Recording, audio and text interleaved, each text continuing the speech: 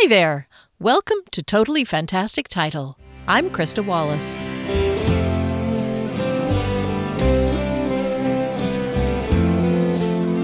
Well, here we are, episode 77.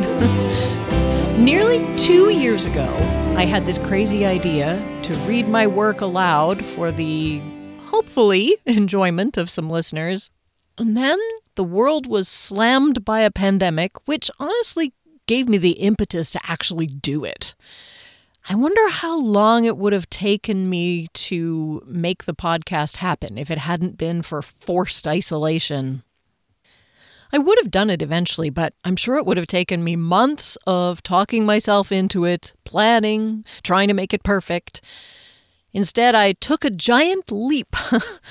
Hundreds of hours of recording, hundreds more hours of editing later. I have my characters and their stories out there in audio format on the podcast, and 3 audiobooks published, with more to follow. Gatekeeper is this close to coming out in paper and ebook. Same with Griffin. I find I'm really looking forward to hanging out with Kier and company again. I've missed that group.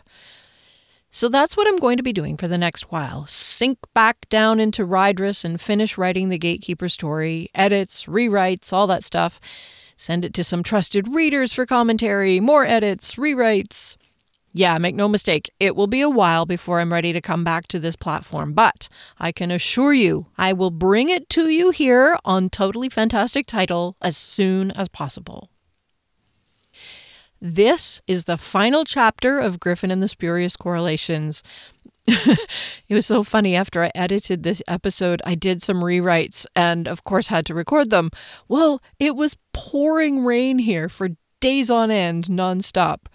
I couldn't wait for the rain, so I did the recording, and I had to use noise reduction on the entire recording to get rid of the background drone of the rain. That's life here in the Lower Mainland. You may recall, last week, Griffin had her big gig with the Spurious Correlations, which brought more than one unwelcome surprise. Not only was it revealed that she was unwittingly part of a game, but if she was at all unsure of what really mattered to her before, she sure gets it now. When we left her, she was leaving the blank holodeck that used to be the rehearsal studio. She stepped through the door to Griffin and the Spurious Correlations by Krista Wallace. Chapter 19. After the Party's Over. My apartment. I sighed deeply and let out a couple of tearless sobs. I stepped into my entryway and put my crap down on the floor, locking the door behind me. I hung my jacket in the closet. Something smelled good, and it was toasty warm. A gas fireplace I didn't have before radiated glorious warmth. To my surprise and exhausted delight, a smile was drawn from me by the bottle of red wine already open and aerating on the table. I felt a whole lot better about things. A glass of red in hand, I went and changed into comfortable pajamas. Then I filled a plate with the roast beef dinner that still steamed. It had been placed there so recently. I almost wished I had someone to share this marvelous meal with. Almost. I sat in front of the fire and let it and the wine purge me of stress and anxiety. The silence was one of the first things I noticed. No music came from my neighbor's place or anywhere else.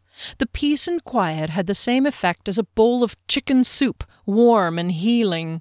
The meal was delectable, with tender, rare beef, brightly colored carrots, broccoli, and red and yellow peppers, all cooked just the way I like them.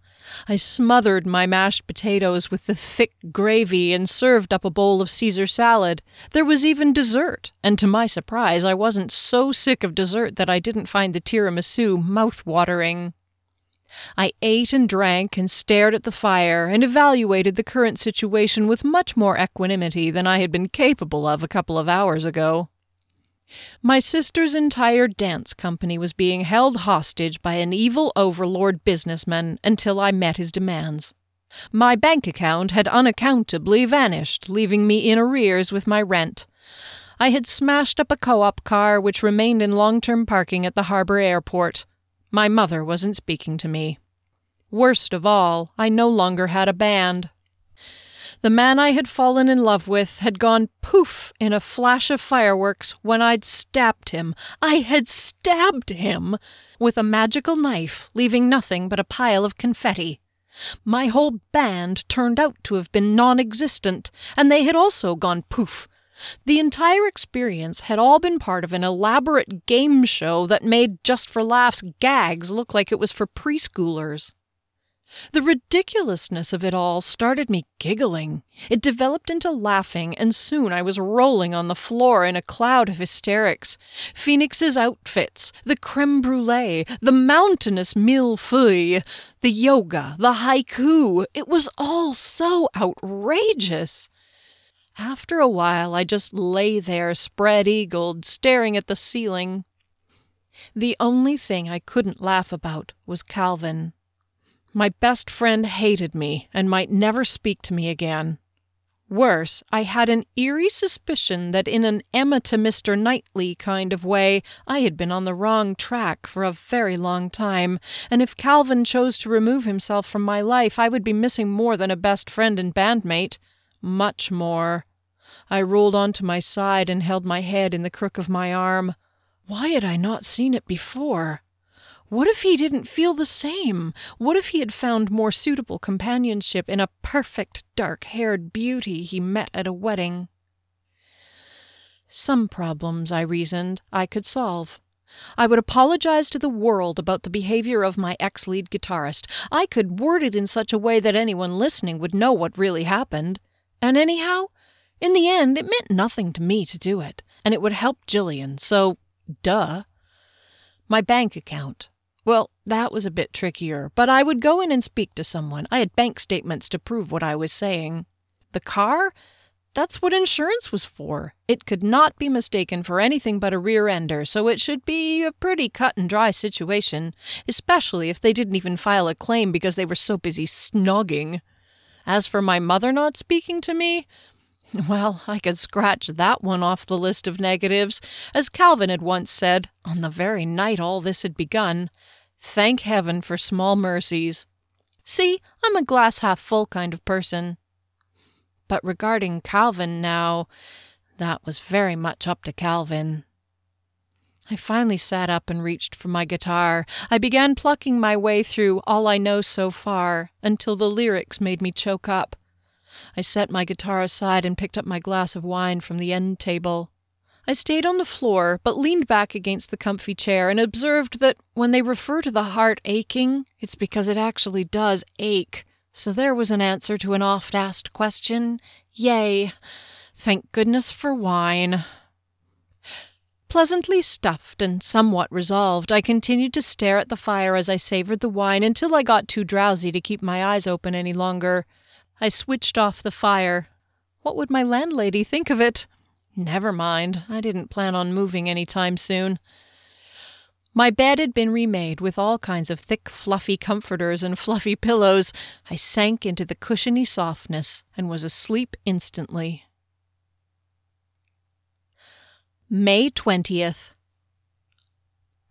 I woke up feeling the way a fairy tale princess must feel, all cozy and surrounded by feathery softness, like sleeping on a cloud all bundled up in my blankets. The clock said 2:20, and the sun beamed through the crack between the curtains, yet I felt no sense of alarm or urgency. A pale shadow hung over me, which I connected to Calvin, but since he was still on the island, there was no sense worrying over something that I couldn't deal with until later. So instead, I smiled contentedly and yawned. Eventually, I dragged myself... No, actually, I didn't. To drag myself implies groggy and tired, and I was neither. I hopped out of bed, showered, and felt great. I had already booked today off work because I was supposed to be in Victoria, so I had a bonus day to myself. I'd had enough stress to last me at least a couple of days. In the kitchen, I discovered the food had all been put away. It hadn't just vanished, it had been tidily put away in containers in the fridge. The fridge was stocked with more food than I ever usually had for just me, but it was fabulous. It meant I'd be eating well for days. I fixed myself some eggs with bacon, sausage, and fried tomato and sat down with my cell phone. The ringer had been turned off so I wouldn't be disturbed. That was awfully polite. I pressed buttons to subject myself to voicemail messages. It said there were only 2. "Hey, Griffin," said Brian.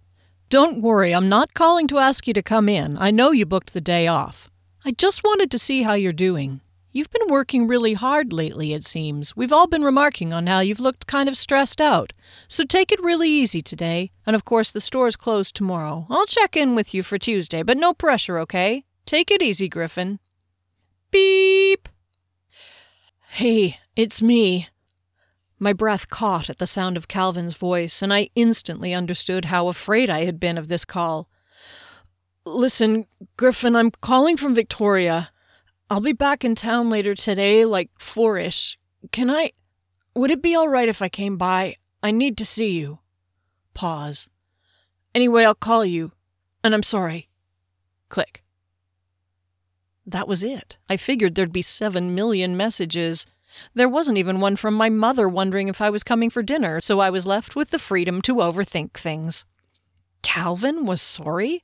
He had very little to be sorry for. I have to admit my mood elevated almost to elation at the basic knowledge that Calvin still wanted to see me. All was not lost. But in the way that one does when one desperately wants a thing, I did a brilliant job of making myself believe that exactly the opposite of that thing would happen. I did bugger all for the rest of the day. I turned the fireplace on and ate food and drank tea and watched TV. I did everything I could to not worry about what Calvin had to say. The only time I left the armchair was to use the bathroom. Calvin called around 4:30. Naturally, I said he could come over. It would take him about 20 minutes to get here. In that time, I couldn't settle. I wandered around my apartment looking for things to tidy. Finding basically nothing, I kind of stood in the middle of the room.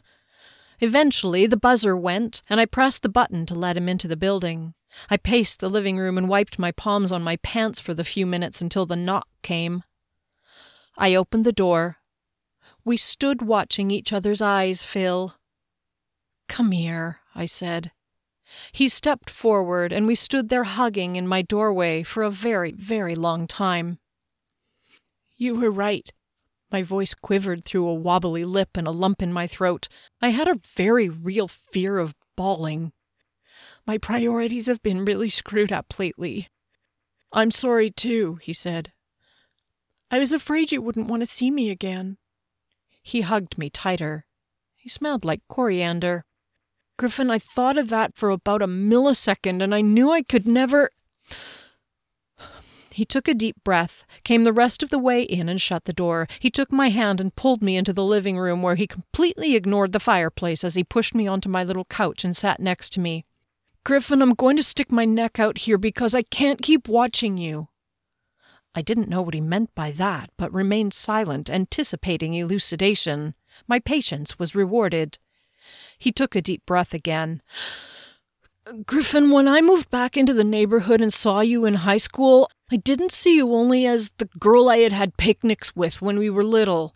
I saw you as the amazing girl who knew all the lyrics to Spirit of Radio, who liked Doctor Who and all the same bands I did, who didn't think I was a geek.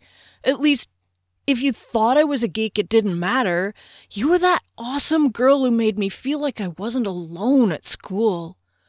You've seen me at my best and my worst, and you still wanted to be friends with me. It scares the hell out of me to say this because I don't want to lose your friendship, but at the same time, I can't keep watching you with other guys." Was he saying what I thought he was saying? "Maybe you see me as just friends, and if that's what this is, then I'll take it. I have no entitlement here. But to me, you are way more than just a friend, and if after the way I treated you, you want to put me off, I accept that." That did it. I couldn't let him go on that way. "The way you treated me?" I said. Was he on glue? "Calvin, I have been awful to you lately." "Yeah, and that's the weird thing." Geez, did he have to agree with me so easily? He carried on. And then you were late and I was mad as hell at you about a whole bunch of things. My shoulder blades contracted, but I let him continue. So when my aunt said Uncle George was running late, I suggested we swap places in the program. Teresa asked about it, but I told her it didn't matter, which it did, and she was really disappointed. But I wanted to punish you, and that was really not cool, and you pointed it out. And I saw you talking to my dad, and I knew almost right away that no matter what happened lately, you not being there with me was the worst part. He got up and walked to the middle of the room. I don't ever want you to not be with me. The hiss from the gas fireplace was the only sound as we stared at each other, me on the couch and him standing in the middle of the room with a declaratory stance. I was without words for the longest time. His facial expression kept changing as he waited for me to say something, and ultimately I became fearful that he would take my silence as a response and leave.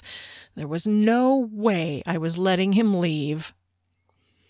I was worried you'd go off with that hot brunette you were dancing with. Who? Oh, her. Well, I'm sure the groom's whole family thought of that, but no. She had never heard of Rush and thinks Lego is for children. A chuckle burst from my throat in spite of my efforts to be mature. He threw his arms out wide. What do you say? Do you think it's possible that we... He didn't need to finish the sentence. I rose and grabbed his face in my hands and gave him my answer. Now, I have kissed quite a few guys in my time, but I have to say that if Rickenbacker's soundtrack were still working, I would expect no less than to hear Kiss on My List by Hall & Oates right now. This kiss was soft and warm and with the intensity of being long awaited on one side and a fabulous surprise on the other. It had to end at some point, but neither of us wanted it to. Calvin whispered in my ear, "When the hell did you get a fireplace?" I laughed then, and a whole lot of pent-up emotion released itself, and we held each other and laughed our heads off. "That is a very long story," I said breathlessly at last. "I have another question," he said.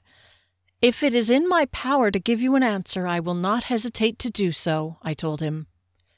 Calvin cleared his throat as if bracing himself. "What about Mateo? Do you still want him in our band?" I let out a kind of burst of a laugh. No, I have to say, I don't." "Good," Calvin said, then seemed to catch himself. "I mean, why not?" I looked over at the fire. "He kind of is gone. Look, I have a lot of food. Why don't we eat some, and I will tell you that very long story."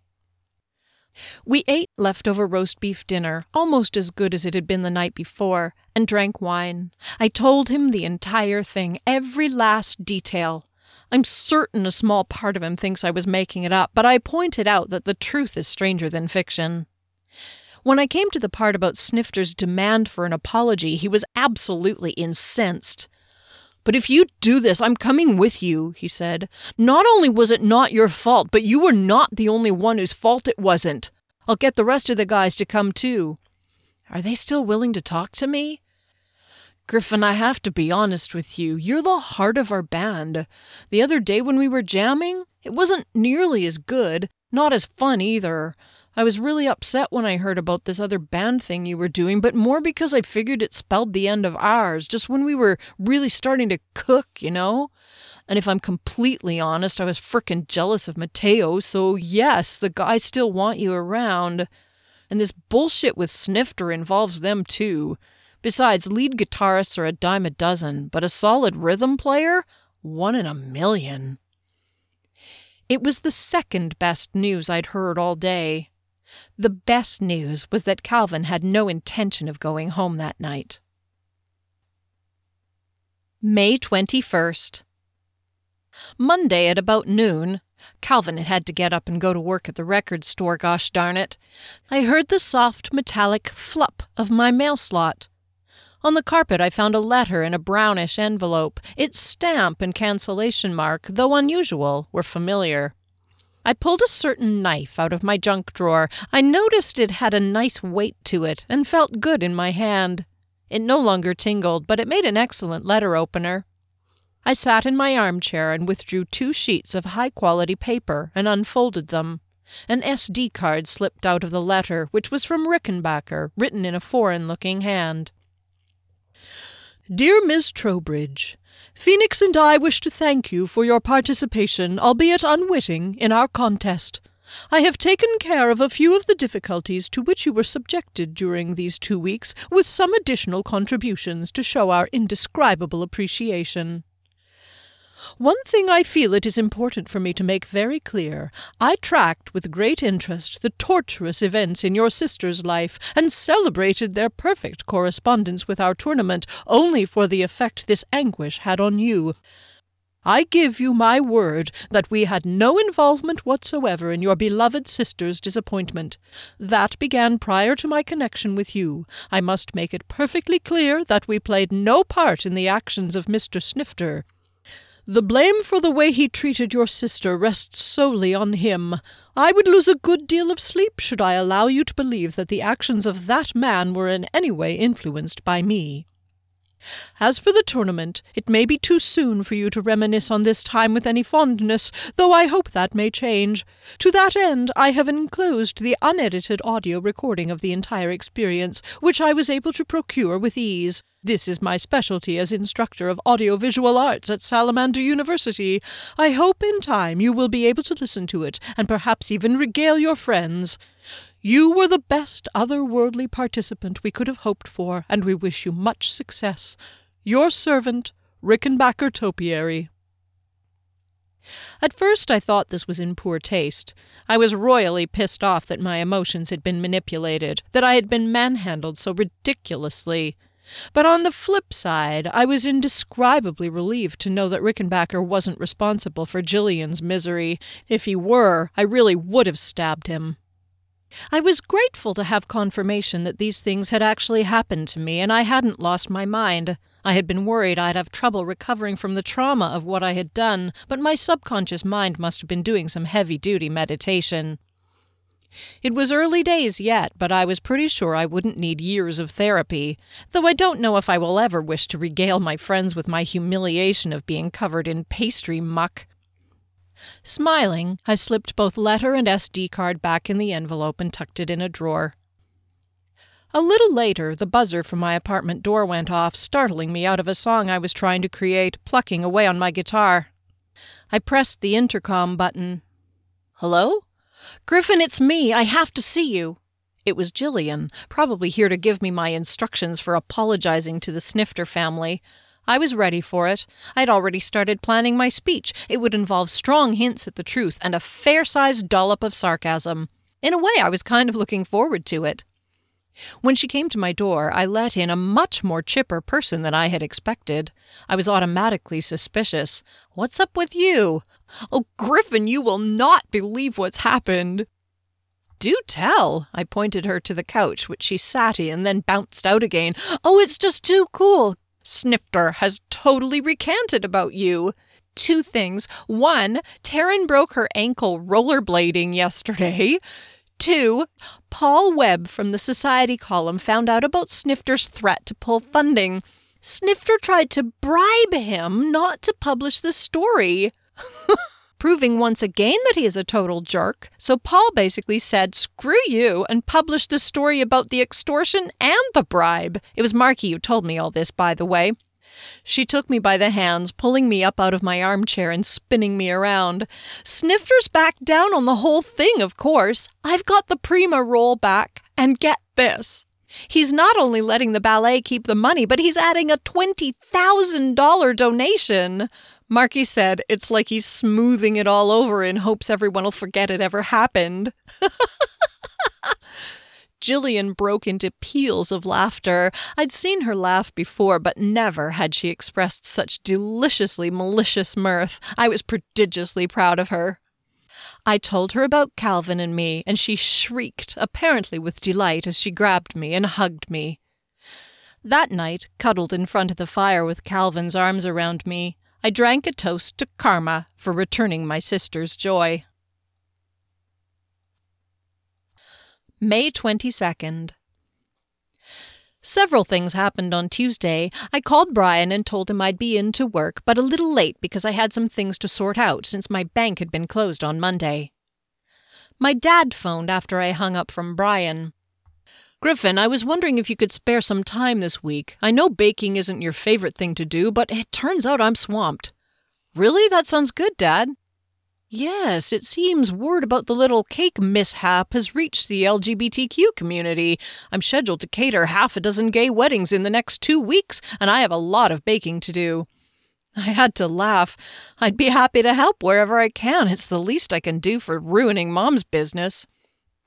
Dad snorted. "Are you kidding? She's losing her mind and has to hire another shop clerk." "But she's been telling me—" "Has she not been telling you about Mrs. So-and-so bringing in 3 of her friends and then they've been bringing in their friends? That she ran out of stock the other day because so many new customers came? Honestly, whatever happened at that wedding of yours has tripled your mom's business. It seems a lot of women are less than friends with Pearl Snifter, so any place she disparages has them all interested." This was a fascinating turn of events. It did make sense. My mum had said she was running out of stock, but she'd let me believe it was all doom and gloom.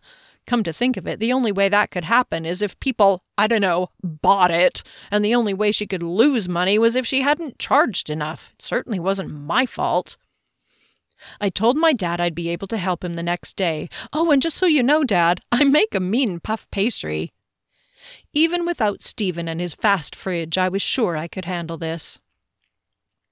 The next item on the list was to call the car co-op and report my accident before calling a tow truck to pick it up from the Harbour Air Terminal. The woman on the phone was pleasant. "Thanks for calling, Miss Trowbridge, but our records show the car is being returned in perfect condition to the same lot where you picked it up." "Oh," I said, wondering if this meant I didn't have to make the call to the towing company, let alone the insurance corporation. I wanted to ask if she was sure because it had been pretty beat up, but I realized how goofy it would sound if I insisted that I had wrecked a car that she said had been returned undamaged. Instead, I thanked her and hung up. I crossed the call to ICBC off my to-do list. Following that, I went to the bank and asked to speak to someone in accounts so I could sort out the mystery of my missing funds. The woman was happy to help such an esteemed customer and was very confused. Nobody had any recollection of having denied the existence of my account. She asked over and over if there was anything else, anything at all, she could do to help. I appreciated her attention, though I was put off by the obsequiousness. Then I saw the balance of my account. Dear Rickenbacker, my account held a balance of $450,000. Not that I'd jump at the chance to work for salamanders again, but you might say it was a decent wage. Apparently my spirit was ready for music again, because my favorite happy songs were surging through me, begging for escape. As I waited for the bus, on the bus, all the way to the music store, my body bounced with the tunes in my head. Release, Release, Lifting My Heart, The Big Sky, Here Comes the Sun, and many others. Though I didn't let myself break out into full voice, I did hum, which was enough to draw glances from strangers, but they were nice, non-judgmental glances. The humming told the strangers I was happy, not that I was insane. There's a big difference. My elation was infectious, and lots of customers left the store in a better mood than when they'd come in.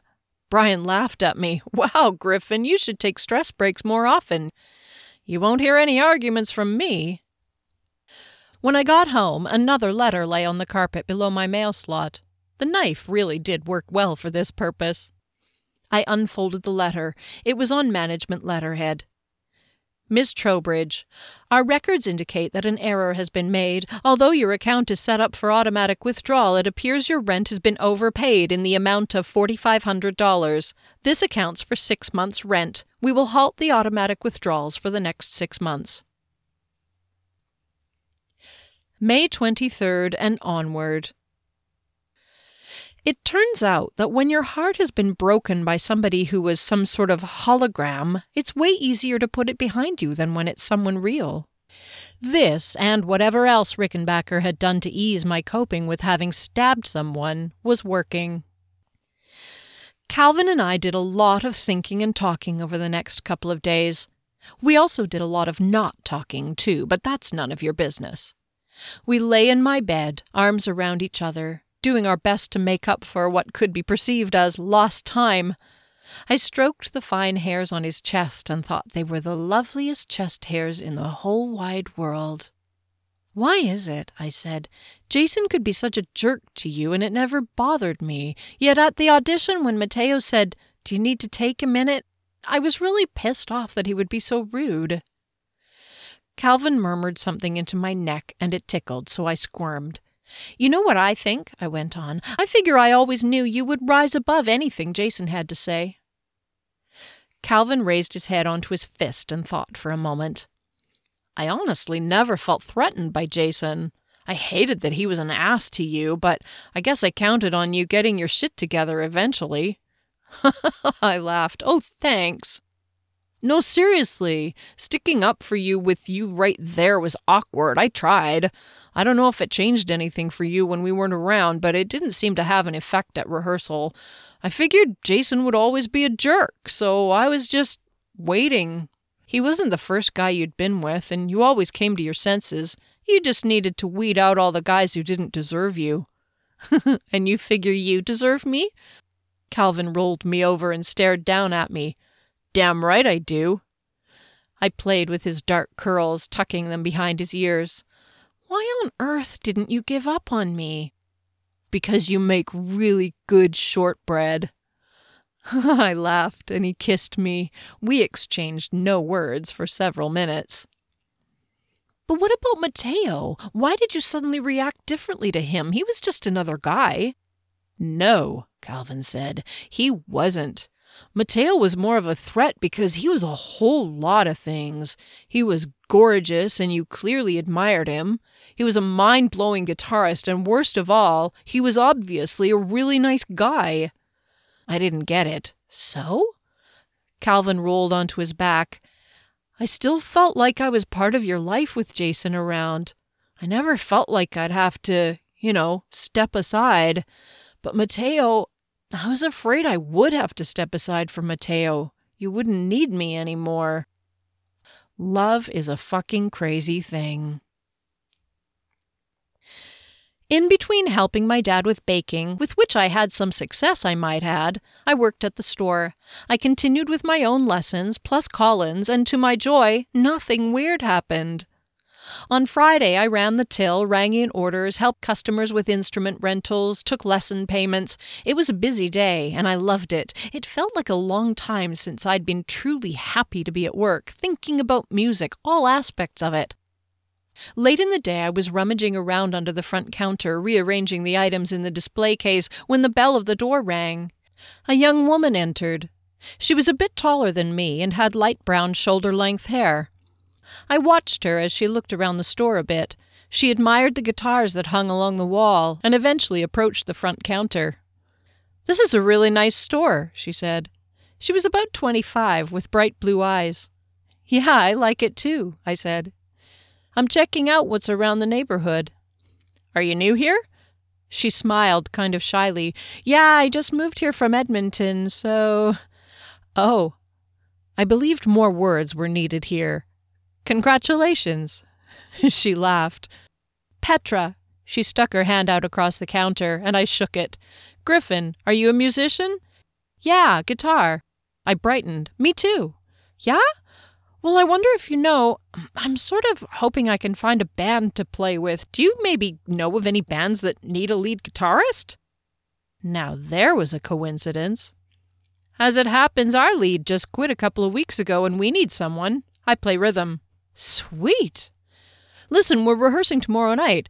I can call the guys. I'm sure you'd be welcome to come jam with us."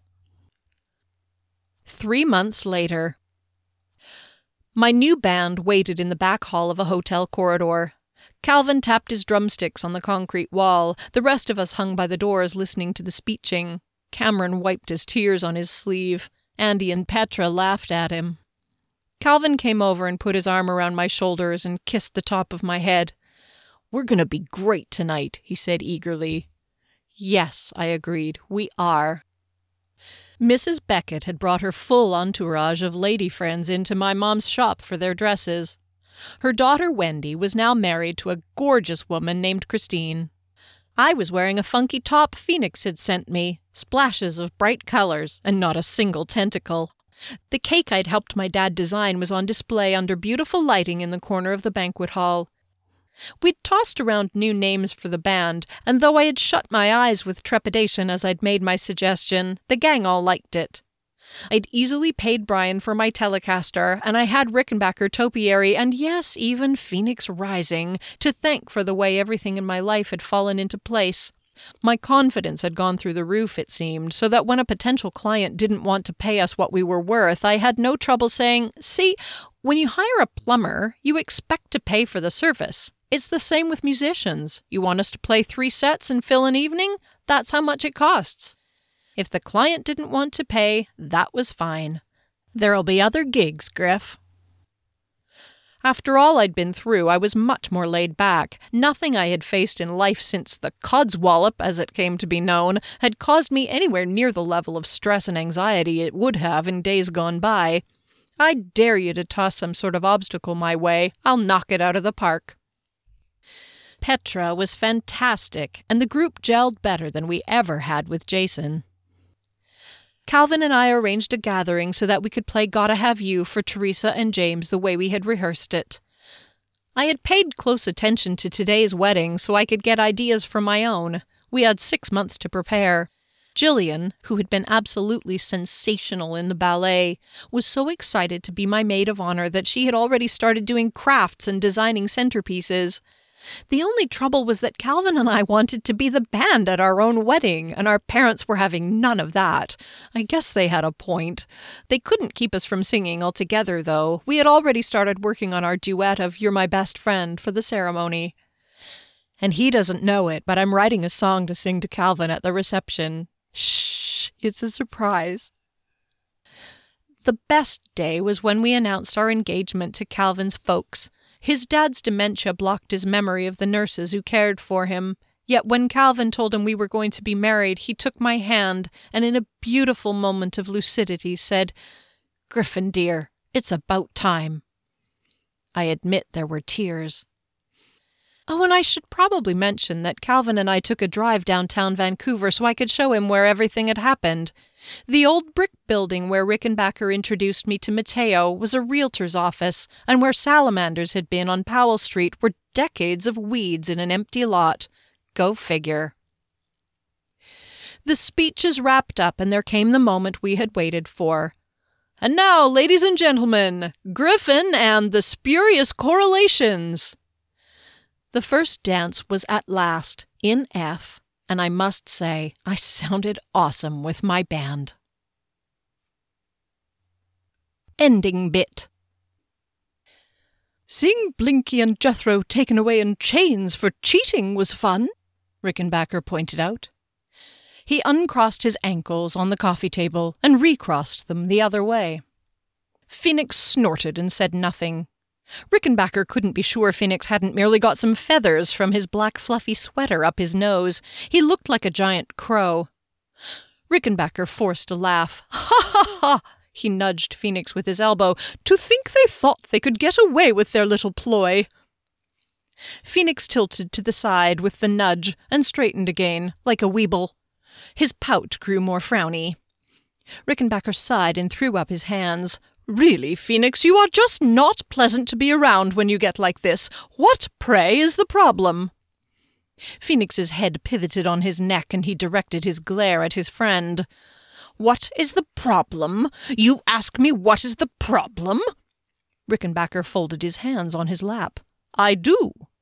What have I said all along, since the beginning of this fiasco?" "Now, Phoenix, the title, Rickenbacker! I wanted the championship title!" Rickenbacker rolled his eyes. "Do you think I did not?" Phoenix pouted again and looked at the small trophy on the coffee table before them. "My dear fellow, nobody won the title. Isn't that better than Blinky and Jethro winning it? Isn't there just a little bit of joy in knowing their otherworld target bolted after only 6 days? He shook his head and tutted. To think they believed the tournament judges wouldn't notice that they resorted to having Jethro stab Blinky. Ha! Doesn't it give you any pleasure to have seen them disqualified and taken away, knowing they will not be allowed to even compete in the tournament for 20 years? Phoenix grunted. I guess so. You guess so? Come now, isn't it a happy thing that we avoided disqualification ourselves regarding our use of an MGC? Phoenix mewed like a kitten. And for goodness sake, my friend, Madame Skeezix was wearing one of your designs. I cannot imagine you are not overjoyed over that, surely. Phoenix lifted his head.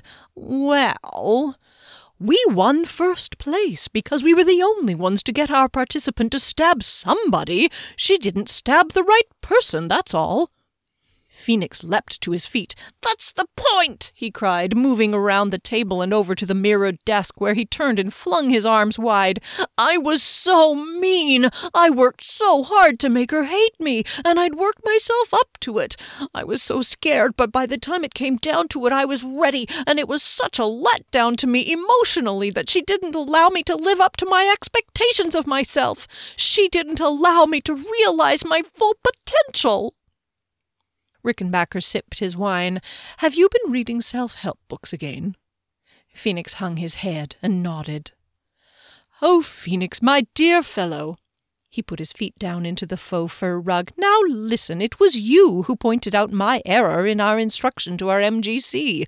I was too specific in that instruction, and then not specific enough in my instruction to him afterward. Somehow, rather than merely toning down his obvious attraction to our OWP, he went completely the opposite direction.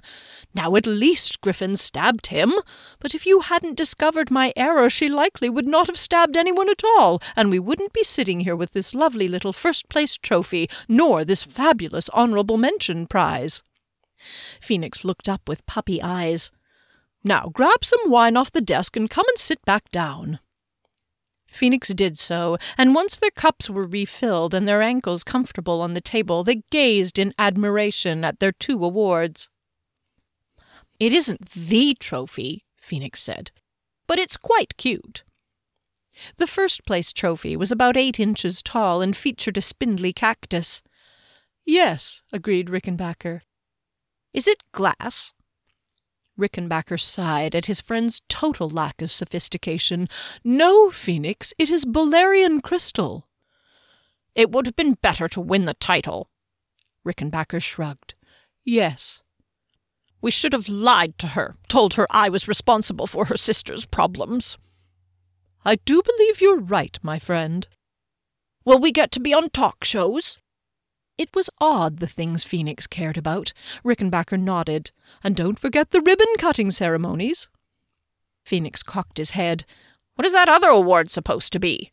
It was black and looked like an upside-down squid whose tentacles curled around so they resembled the spokes of a wheel that wished to be closer friends by forming a sort of sphere. It was about 2 feet in diameter. In the base was a series of cups. Rickenbacker was feeling benevolent. I humbly offer that to you, my friend. It is a state-of-the-art onion ring stand. The end.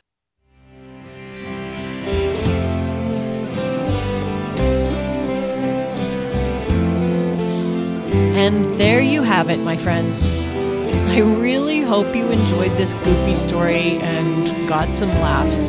I had so much fun writing that story and reading it aloud. I am doing some editing and stuff, and it's my intention to publish this book in print and ebook before I put out the audiobook. As for that giant leap I mentioned, I've said this before, but taking that leap was terrifying, and I thank you so much for listening and for sending your comments. That audience feedback is invaluable, and it gave me the courage to keep going. Know that you are appreciated, dear listener. Don't forget, my virtual guitar case is open on Ko-fi. It will continue to happily accept toonies, which will help me keep doing what I'm doing. COVID has kind of kicked the crap out of my employment income, so your support there and in buying my books is much appreciated. Ko-fi.com, click Explore, and look for Krista Wallace is a Writer. The link is in the episode description. Please take care of yourselves and each other. Till we meet again. Thank you to my family, Matt, David and Heather, and Maggie. Cheers, David and Sharon. Thanks, Phil Dirksen, for such an awesome guitar solo. Thanks to you for listening.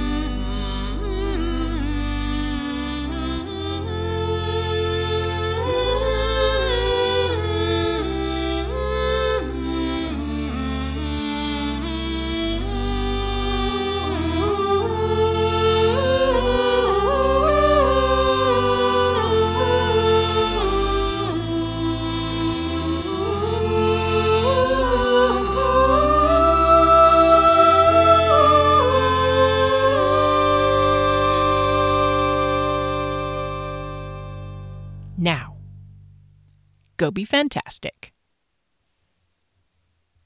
Rickenbacker couldn't be sure if Phoenix hadn't merely got some feathers from his black fluffy.